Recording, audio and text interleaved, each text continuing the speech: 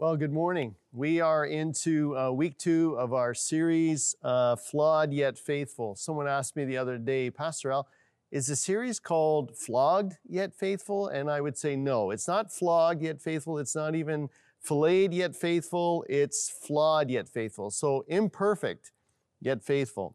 Well, happy Father's Day to all of our dads today. We are so glad that you're with us today. And as I think about Father's Day, obviously, brings memories of my dad who passed away almost about 5 years ago now.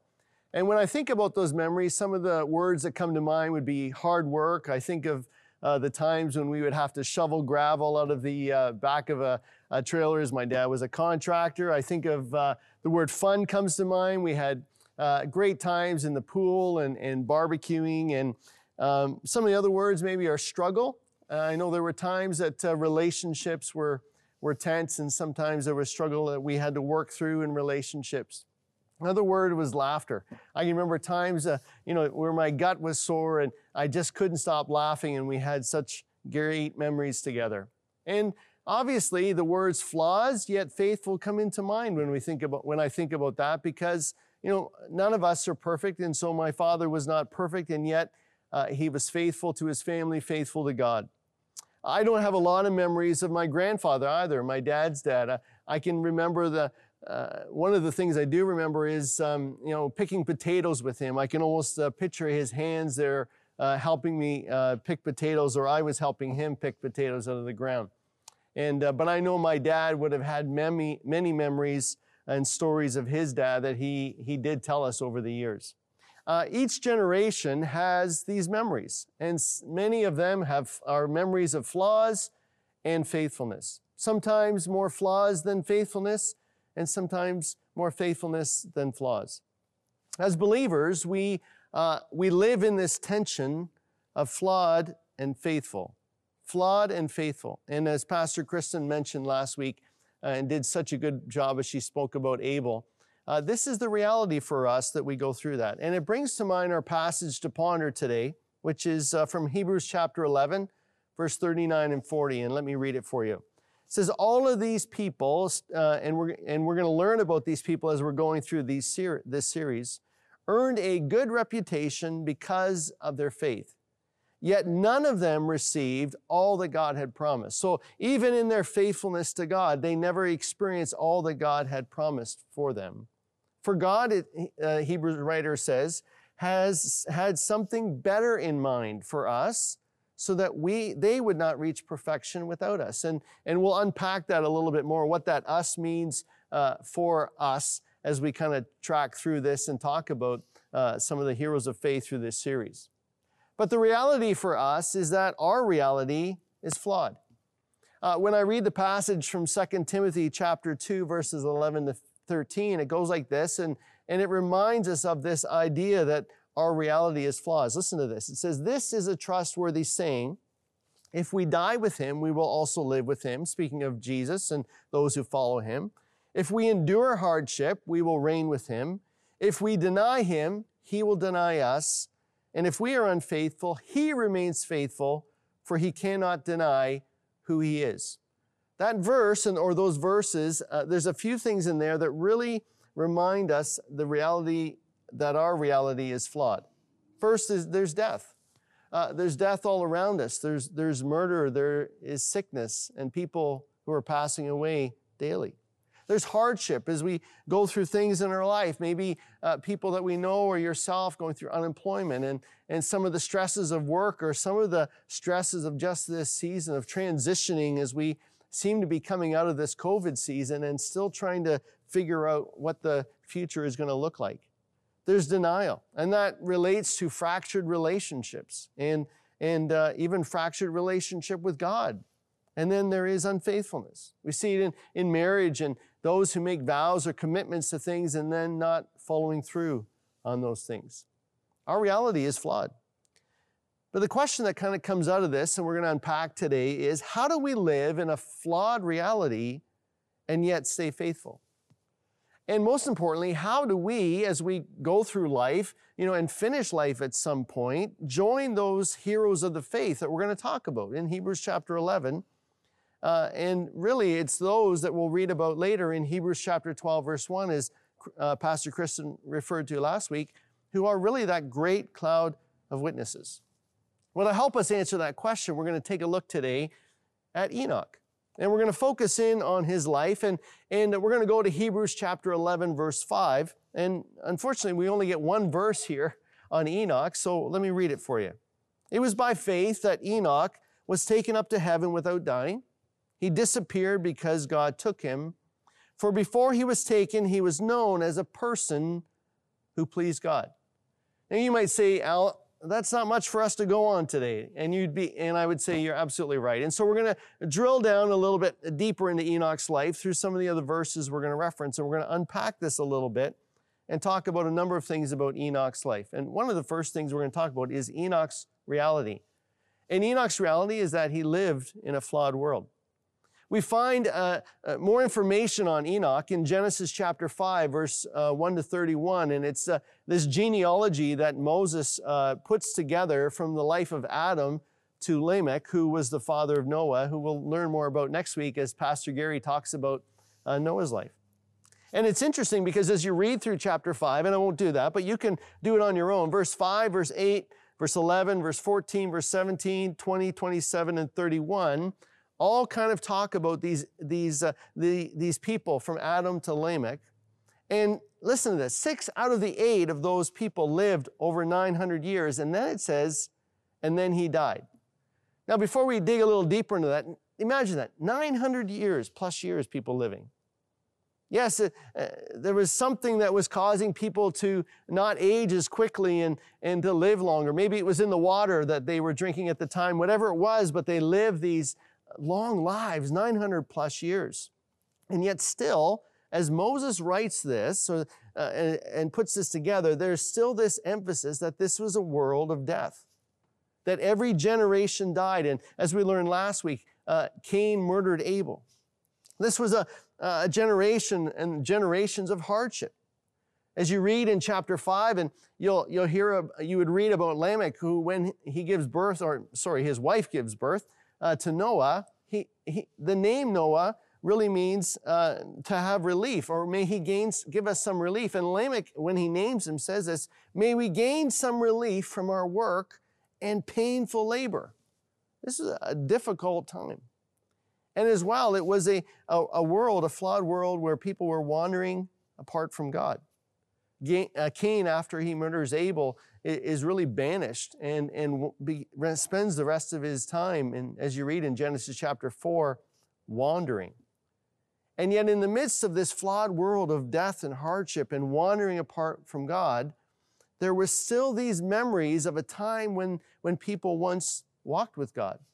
See, during Enoch's life, till he was 265, Adam was actually still alive. And so you can only imagine some of the stories that Adam would have told his generations who were there alive at the time of how he had once walked with God.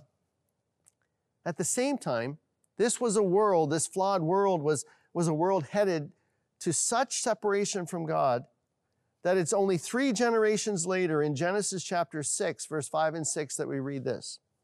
It says, the Lord observed the extent of human wickedness on the earth. And he saw that everything they thought or imagined was consistently and totally evil. So the Lord was sorry he had ever made them and put them on the earth, and it broke his heart. Pastor Gary's going to do a great job next week unpacking that a little bit more as he talks about Noah's story. But can you imagine?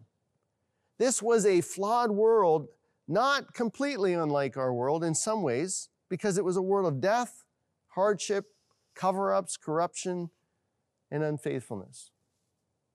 And what does Enoch do? Well, Enoch resolves to make a move to faith. It was in this flawed world that Enoch made a dedicated decision, because that's what his name means, dedicated. He chose to become a person who pleased God by reputation.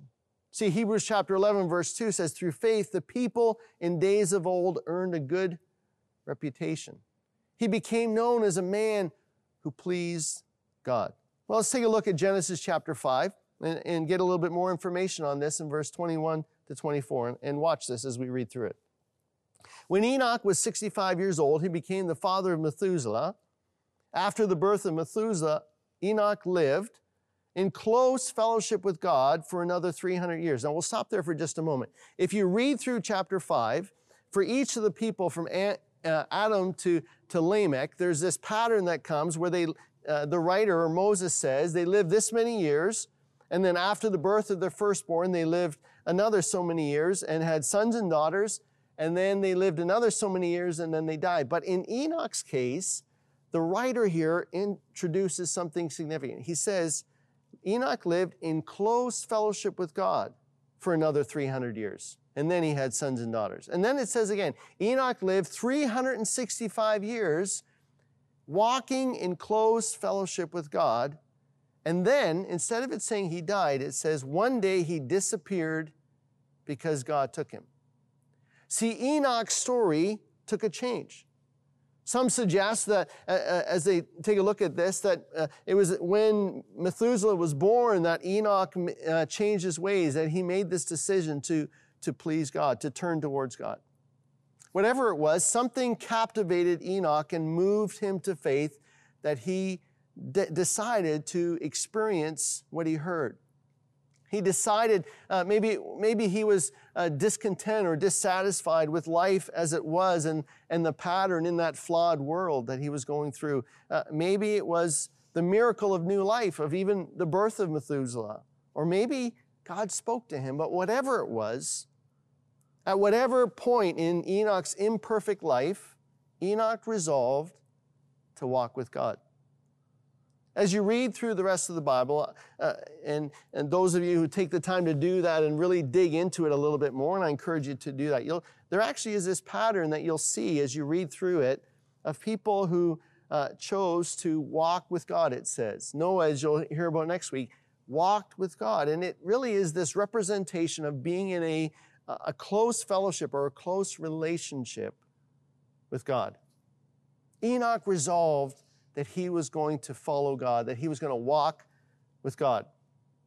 There's a reference also in Jude chapter 1, verse 14 and 15 that Jude writes there, and it's a quote from 1 Enoch, a book of some oral tradition about Enoch. And so Enoch in that is a spokesperson about God who speaks to future generations and regarding the justice of God.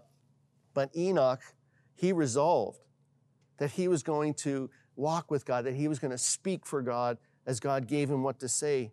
In the reality of his flawed world, he chose to move toward God. I like what Augustine writes. To fall in love with God is the greatest romance. To seek him, the greatest adventure. To find him, the greatest human achievement. As well, Enoch had reward. What was his reward as we take a look at his life? It was fellowship with God.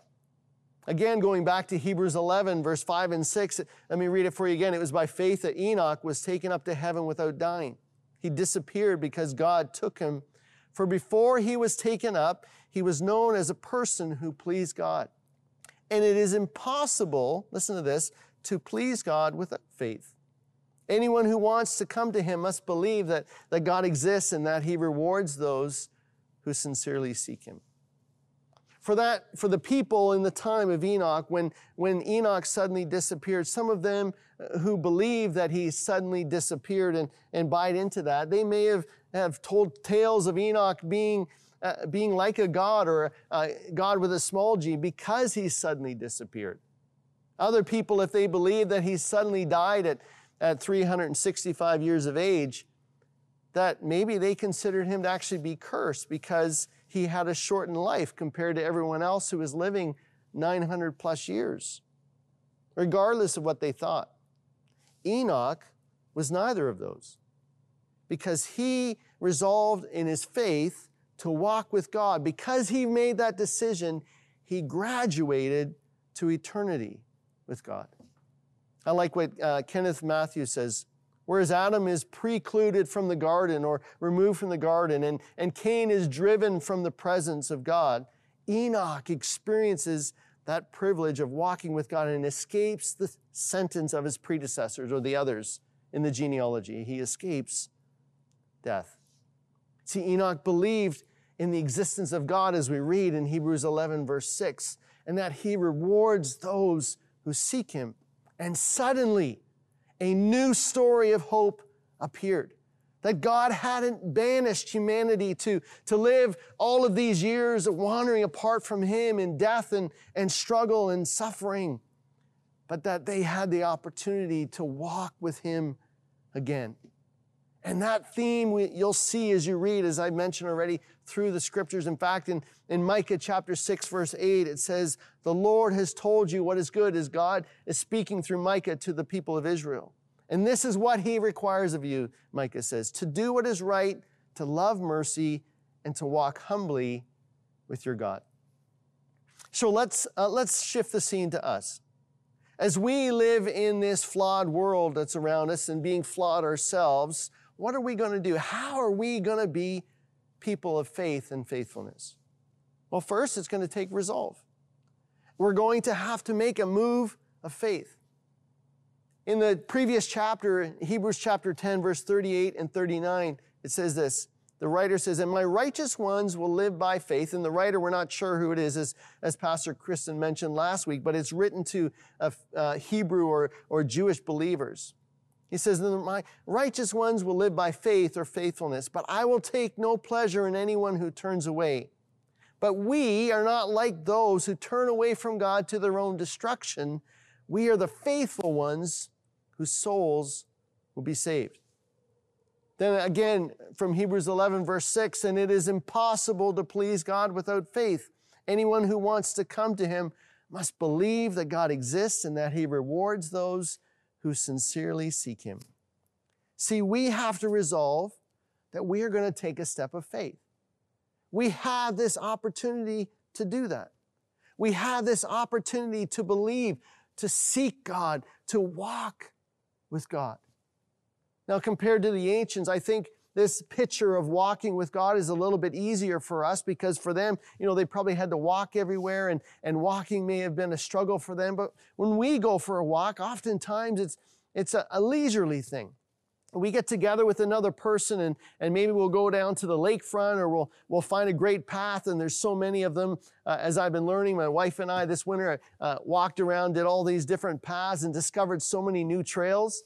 But we went out and you go out on these walks with another person and you have great conversation and you connect on a deeper level as you talk about your life. And oftentimes you come back feeling refreshed. And I think that's the picture that walking with God is supposed to look like. We have this opportunity as believers to have that relationship with God where we can walk with him. And faith is a start. But it requires action on our part to decide to make a move. I like what Blaise Pascal, one of the great scientists, said. There are only three types of people: those who have found God and serve him, those who have not found God and seek him, and those who live not seeking or finding him. And so my question for you today is this: which one of those are you? It's so important as we think about that question, and we'll come back to it in a few minutes from now. It's also important as we think about our resolve that when we make this move to seek God, we join this great cloud of witnesses to the life of faith that we read about in Hebrews chapter 12, verse 1. It says, "Therefore, since we are surrounded by such a great cloud of witnesses to the life of faith, we have this opportunity to join them." But we also have this opportunity to experience reward. And that's the second part to this. How do we respond to this? It's our reward. Our reward is a fellowship with God. Well, what does that mean for us? I think it means a couple of things here. Let me unpack it for you. It means relationship with God today. It means when we walk with God, we no longer wander alone aimlessly in this life, but we walk with God through whatever we face. It means for us that he is with us in the middle of blank. And for you, that might mean unemployment. For you, it might mean a relationship struggle that you're going through. Maybe it's a loss of someone that you care about or love so much for whatever reason. Maybe it's an illness that you're going through in your life. Maybe it's just the struggle of life. Maybe the stress. Maybe the pressures of life. Maybe the pressures of parenting. Maybe the pressures of discovering the purpose for your life. He is in the middle of that with you because we have relationship with God today. We have fellowship with Him. It also means we have relationship with God for eternity. And this idea of relationship with God for eternity contrasts the picture of hell, which would be banishment or absence from God for eternity.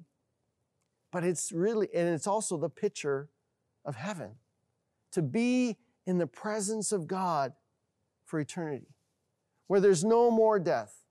See, for today, when we're in relationship with God, we still experience. There's no promise of no death and no hardship, no denial against us, no other unfaithfulness against us, no promise of no struggle. But one day, when we're in eternity, there's this picture of no more death or hardship or denial or unfaithfulness, because we will be with God for eternity.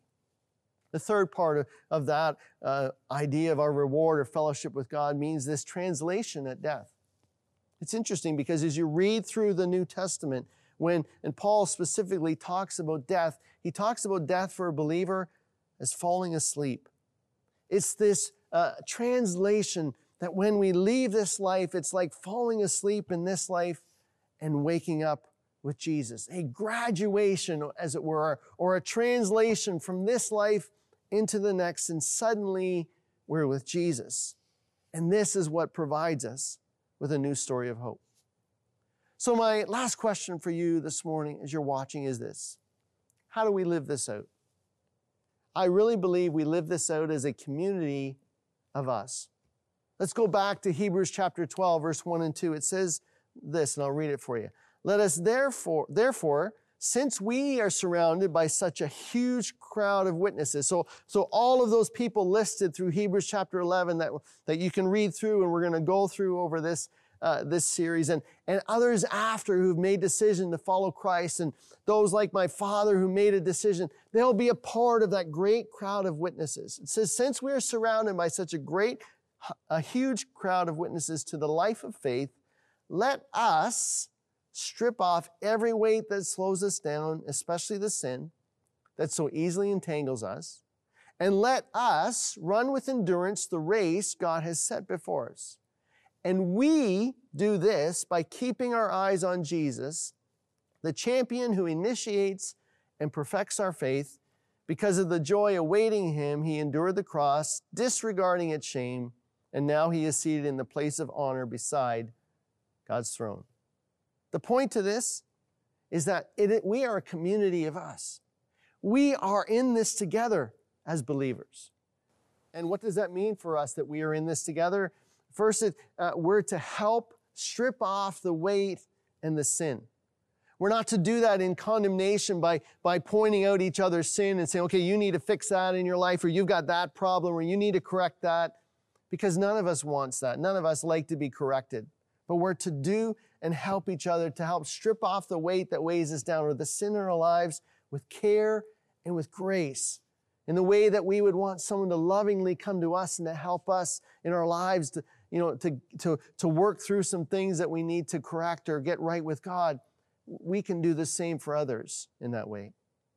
We are in this together to help each other run the race set out for each of us. The picture here of running is this idea of God has marked out this lane for us. Each of us has this lane, and we're called to stay in that lane to fulfill the purpose and the plans that God has for us, for me, and for you. You have a lane to stay in as well. And so that's why we can't go, okay, if I had the opportunity to be a Pastor Dave and to stand up in front of people and speak, or to lead the church, then I'd really arrived, or to be like this person, or to have this opportunity to have this much money, and all of those sorts of things. We're not to compare.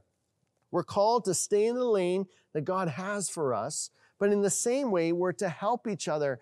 It's sort of like as we're to run alongside each other and to encourage and strengthen right? And to go, yes, you can do this. Keep going. We're going to run this together, but we're going to do it in the lane that God has for us. We're also called, as we do this together, we're called to help each other to stay focused on Jesus.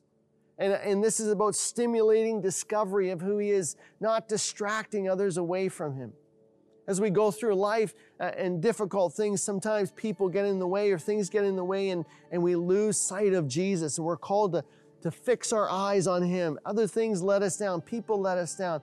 But we're to fix our eyes on Jesus. And we're called together to help each other see Jesus more clearly, to stimulate discovery, to know Him more, to help each other and not distract away so we can stay focused on Him. And as well as we're in this together, we're to remind each other to resolve to endure in this life so that we can experience reward in the next. Life is hard. As we go through this flawed world, as we are flawed people and struggle to be faithful, we can remind each other to resolve, to decide again, to endure in this life, to live the way God wants us to live, to walk with God, to walk with Jesus through life as He is with us. I want to bring us back to that quote by Blaise Pascal. There are only 3 types of people: those who have found God and serve Him, those who have not found God and seek Him, and those who live not seeking or finding Him. And my question again today is, which one of these are you? And I want to encourage you today to seek God. Whether you're that person who has found God and you're serving Him, keep on seeking Him. Keep on discovering who He is in new ways. Keep on walking with Him. Don't get tired or bored with this idea of walking with God. See it as we read before, as an adventure of discovering who He is each day. Or maybe you're that person who's not found God yet. Maybe there's something that sparked in you. Maybe you've gone through a difficult situation in your life, or some things have happened and you've been thinking about God in maybe new ways. I want to encourage you to seek Him, to discover Him. And I love what James 4, verse 8, James writes, "Come close to God, and God will come close to you." But maybe today, if you're that person who doesn't live to seek God or to find Him, maybe today, maybe through something that's said today or this week, there'll be something that'll stir in you. Move towards God. Seek God. Seek to know Him. Because when you draw close to Him, He will draw close to you. And you'll have this opportunity in this flawed world to walk with God as He comes close to you. Let's pray. Father, we thank You this morning that we are not alone. We thank You that You are with us. And Father, I ask this morning for each person watching today, and for myself included, that we would be moved in our hearts in a new way to seek You. For those of us who have walked with You for however long in our lives, Lord, help it not to become mundane for us. Help us, Lord, to see it as a new adventure of walking with You, of pursuing You, God, of knowing You more. For those today who are watching, who are struggling, and maybe there's something that sparked a seeking of You, God, I pray that You would move in them to not give up, to continue to seek You, God. And I know, God, that as they do that, from what the Bible teaches us, from what we read, You will draw to them, close to them, God. And I pray that You would do that You would reveal Yourself to them. And for others who are not seeking or looking for You at all today, that maybe for whatever reason they're watching today, that You would do something new in their hearts. Maybe as Enoch, whatever that moment was for Enoch, that he decided to start walking with You. For them watching today, God, I pray that something would happen, that they would make a resolve to choose to start seeking You and finding You and discovering who You are. Help us, God, to resolve to be people who will live to please You, to walk with You, and to point others to You as we go through life. And we thank You for this in Jesus' name. Amen. Amen.